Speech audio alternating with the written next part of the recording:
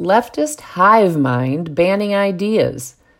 Democrats have long pretended to be the party that fights to protect the little guy, all the while privately cozying up with big business, big tech, and Big Brother's press to oppress the little guys and gals. Democrat policies decimated the black family and our big cities. Democrats wasted millions of Americans' hard-earned tax dollars and countless work hours on Russian collusion, disinformation, and impeachment ruses. And then, in de facto collusion with social media mega-billionaires and the corrupt leftist press, the progressive hive threw the election to befuddle Biden and his henchwoman. But the worker bees shaped by the progressive hive mind are not done yet.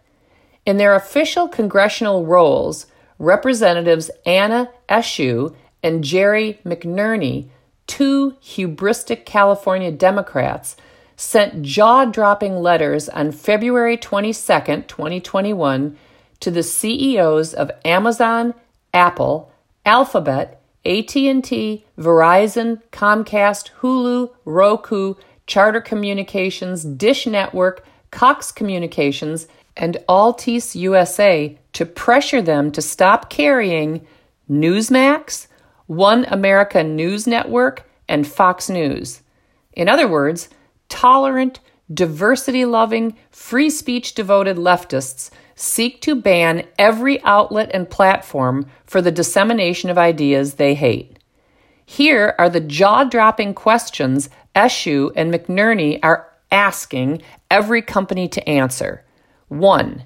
What moral or ethical principles, including those related to journalistic integrity, violence, medical information, and public health, do you apply in deciding which channels to carry or when to take adverse actions against a channel? 2. Do you require, through contracts or otherwise, that the channels you carry abide by any content guidelines? If so, please provide a copy of the guidelines. 3. How many of your subscribers viewed Fox News on YouTube TV for each of the 4 weeks preceding the November 3, 2020 elections and the January 6, 2021 attacks on the Capitol? Please specify the number of subscribers that tuned into each channel. 4. What steps did you take prior to, on, and following the November 3, 2020 elections and the January 6, 2021 attacks to monitor, respond to, and reduce the spread of disinformation, including encouragement or incitement of violence by channels your company disseminates to millions of Americans? Please describe each step that you took and when it was taken. 5. Have you taken any adverse actions against a channel, including Fox News, Newsmax, and OANN, for using your platform to disseminate disinformation related directly or indirectly to the November 3, 2020 elections, the January 6, 2021 Capitol insurrection, or COVID-19 misinformation? If yes, please describe each action, when it was taken, and the parties involved. 6. Have you ever taken any actions against a channel for using your platform to disseminate any disinformation? If yes, please describe each action and when it was taken. And 7. Are you planning to continue carrying Fox News on YouTube TV both now and beyond any contract renewal date? Are you planning to continue carrying Fox News, Newsmax, and OANN both now and beyond any contract renewal date? If so, why? End quote.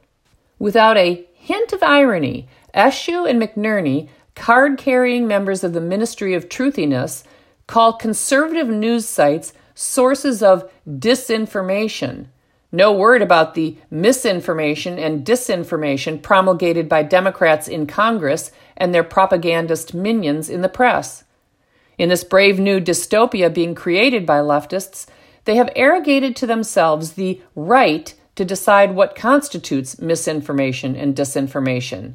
They have arrogated to themselves the right to decide what information, ideas, and beliefs make people safe.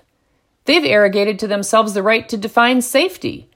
And amazingly, from the crowd that rebukes judgmentalism and the notion of objective truth, leftists have arrogated to themselves the right to judge beliefs and then to declare for the entire country which ones are true. Once having declared which moral, ontological, and epistemological beliefs are true for all of America, the bees, with their collective hive mind buzzing, busy themselves with their stinging banning business. And boy, does it hurt. Sexually indeterminate human, does it hurt. On no issue are the worker bees busier with their banning than on the trans issue. And since the minds of big business have been melded into the hive mind, genuine trans truth-tellers are being censored. The work of two well-known trans truth-tellers sparked controversial decisions among woke corporate behemoths recently. These corporate decisions illuminate the dark cultural period the trans cult has ushered in, aided and abetted by the cowardice of those who know truth and the ignorance of those who should. A few months ago, Target stopped selling an important book by Wall Street Journal reporter Abigail Shrier titled Irreversible Damage: The Transgender Craze Seducing Our Daughters. The well-researched and positively reviewed book offers a damning critique of transcultic beliefs, specifically how the offensive and insipid redefinition of female by the trans cult that has resulted in the derogation of womanhood is damaging adolescent girls. Target's de facto book banning resulted in fierce blowback, which caused Target to reverse its decision within days.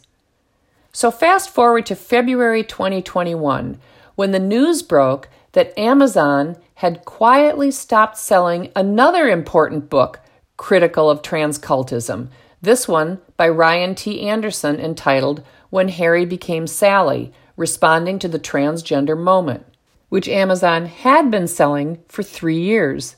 Anderson, founding editor of Public Discourse and president of the Ethics and Public Policy Center, is a political philosopher with degrees from Princeton and Notre Dame. Like Shrier, he is also faultlessly civil and winsome. No forewarning to Anderson and no justification from Amazon representatives when queried about Amazon's book ban. Amazon has some peculiar and opaque standards for determining which books won't be sold on its platform. Customers can buy Adolf Hitler's Mein Kampf, all sorts of homosexual porn, and the book Let Harry Become Sally, responding to the anti-transgender moment. Within days of Amazon's de facto book banning, Target decided the time was ripe to once again remove Shrier's book from their rainbow-hued shelves. The sanctimonious, judgmental Target execs refuse to profit from a critique of the trans cult that is profiting so handsomely from the confusion, sterilization, and mutilation of children and teens. No siree, those Target execs have standards to uphold. Standards that look like a canary yellow stripe running down their spineless backs. After all, men in dresses can be very scary.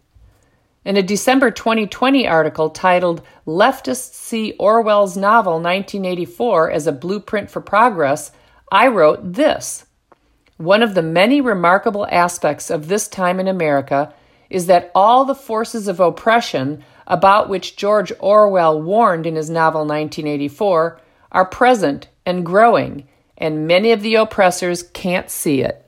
Ironically, many of the oppressors view themselves as paragons of virtue, when in reality they're paragons of virtue signaling, which constitutes a performative cloak of invisibility that conceals their totalitarianism, or so they think. Apparently, leftists read both 1984 and Fahrenheit 451 as blueprints for progress.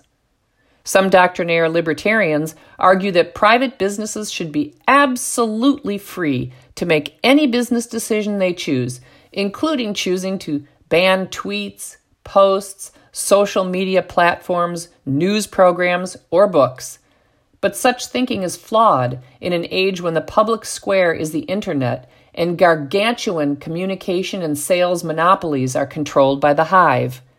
If conservatives cannot disseminate ideas and cannot earn a living if they express ideas the hive hates, then our first freedoms to speak and exercise our religion freely do not, in reality, exist.